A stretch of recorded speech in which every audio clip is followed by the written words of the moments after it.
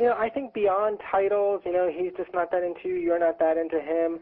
I am really trying to get women comfortable with being empowered and making choices rather than looking for a set of rules. And, I think the one area where we would potentially have some fun or some debate, Susie, is I sort of, in my experience, sort of have come to the belief that we live in a culture that often treats sex very lightly in terms of, casual sex and sexual experimentation and hooking up.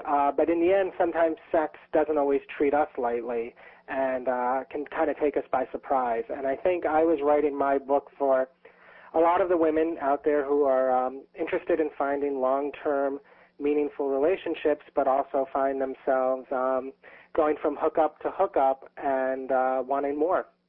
Yeah, I guess I see long-term relationships as meaning something different the older you get. I'm someone who has a long-term meaningful relationship with a couple of my exes, as well as my current partner, and some of my relatives and my children and their friends. And it's interesting how as you grow, your sense of family and community and people who you may or may not have had sex with, in your past or your present, become part of your support group and your intimates. And I do take exception to the kind of wedding march fever that seems to have possessed everyone, straight and gay, into thinking that somehow you will have your grand moment in your big dress and the big party, and then it's over. My God, it's just begun. And the thing that you bring up in your book a couple times about the divorce rate, it's sort of like the TikTok that's underneath a lot of this dating advice. It's almost amazing that we work people up into such a frenzy to find Mr. and Mrs. Right, and apparently it's not going very well because most people are breaking up. Yep, and I think so many single women really need to get less focused on the goal of marriage and understand that it's better to be single and potentially unhappy than to be married and unhappy. And I think, especially women in our culture today seem to be so focused on feeling that marriage is some sort of finish line when it's really just the start.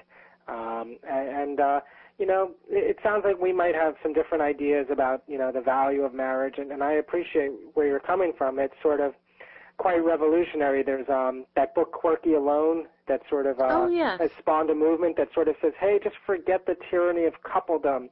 Just sort of enjoy singlehood and embrace your tribe and embrace your sexuality. And I think that's great, but for some reason we just seem to be making the same stupid mistakes over and over again. People get divorced, and rather than staying single, they look to get remarried again, and they get divorced, and then they get remarried again. I mean, so there is something, whether it's a sort of a cultural influencer or something evolutionary, it just sort of seems to be stuck in our cultural craw, this idea of getting married. Yeah. This whole business about how you were surprised to see that women, even more so than men, resonated with She Comes First. To me, when I talk to young women today, it seems like they haven't gotten the message to love your genitals, to just not accept second best in the orgasm department.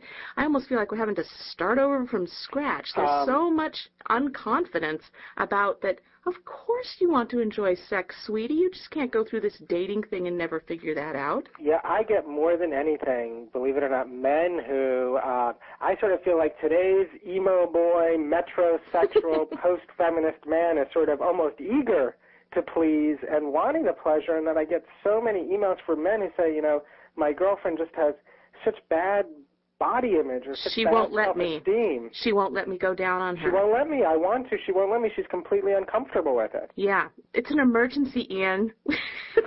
I mean, I'm not kidding. You and I, we have to work round the clock on this. I am, that's really what I'm working on, and I'm glad, it's funny, I started making these little She Comes First t-shirts. I don't know if you've ever gotten one or seen one. No, I want my t-shirt. I will have one sent to you. It says She Comes First on the front and Think Outside Her Box on the back. That's great. I had only made about 50 of them, and we started, the Museum of Sex here in New York asked me if they could sell them, and I think they've sold about 1,000 of them. And again, I think there's something in that message that's very empowering, that women feel that they need to articulate or have articulated for them.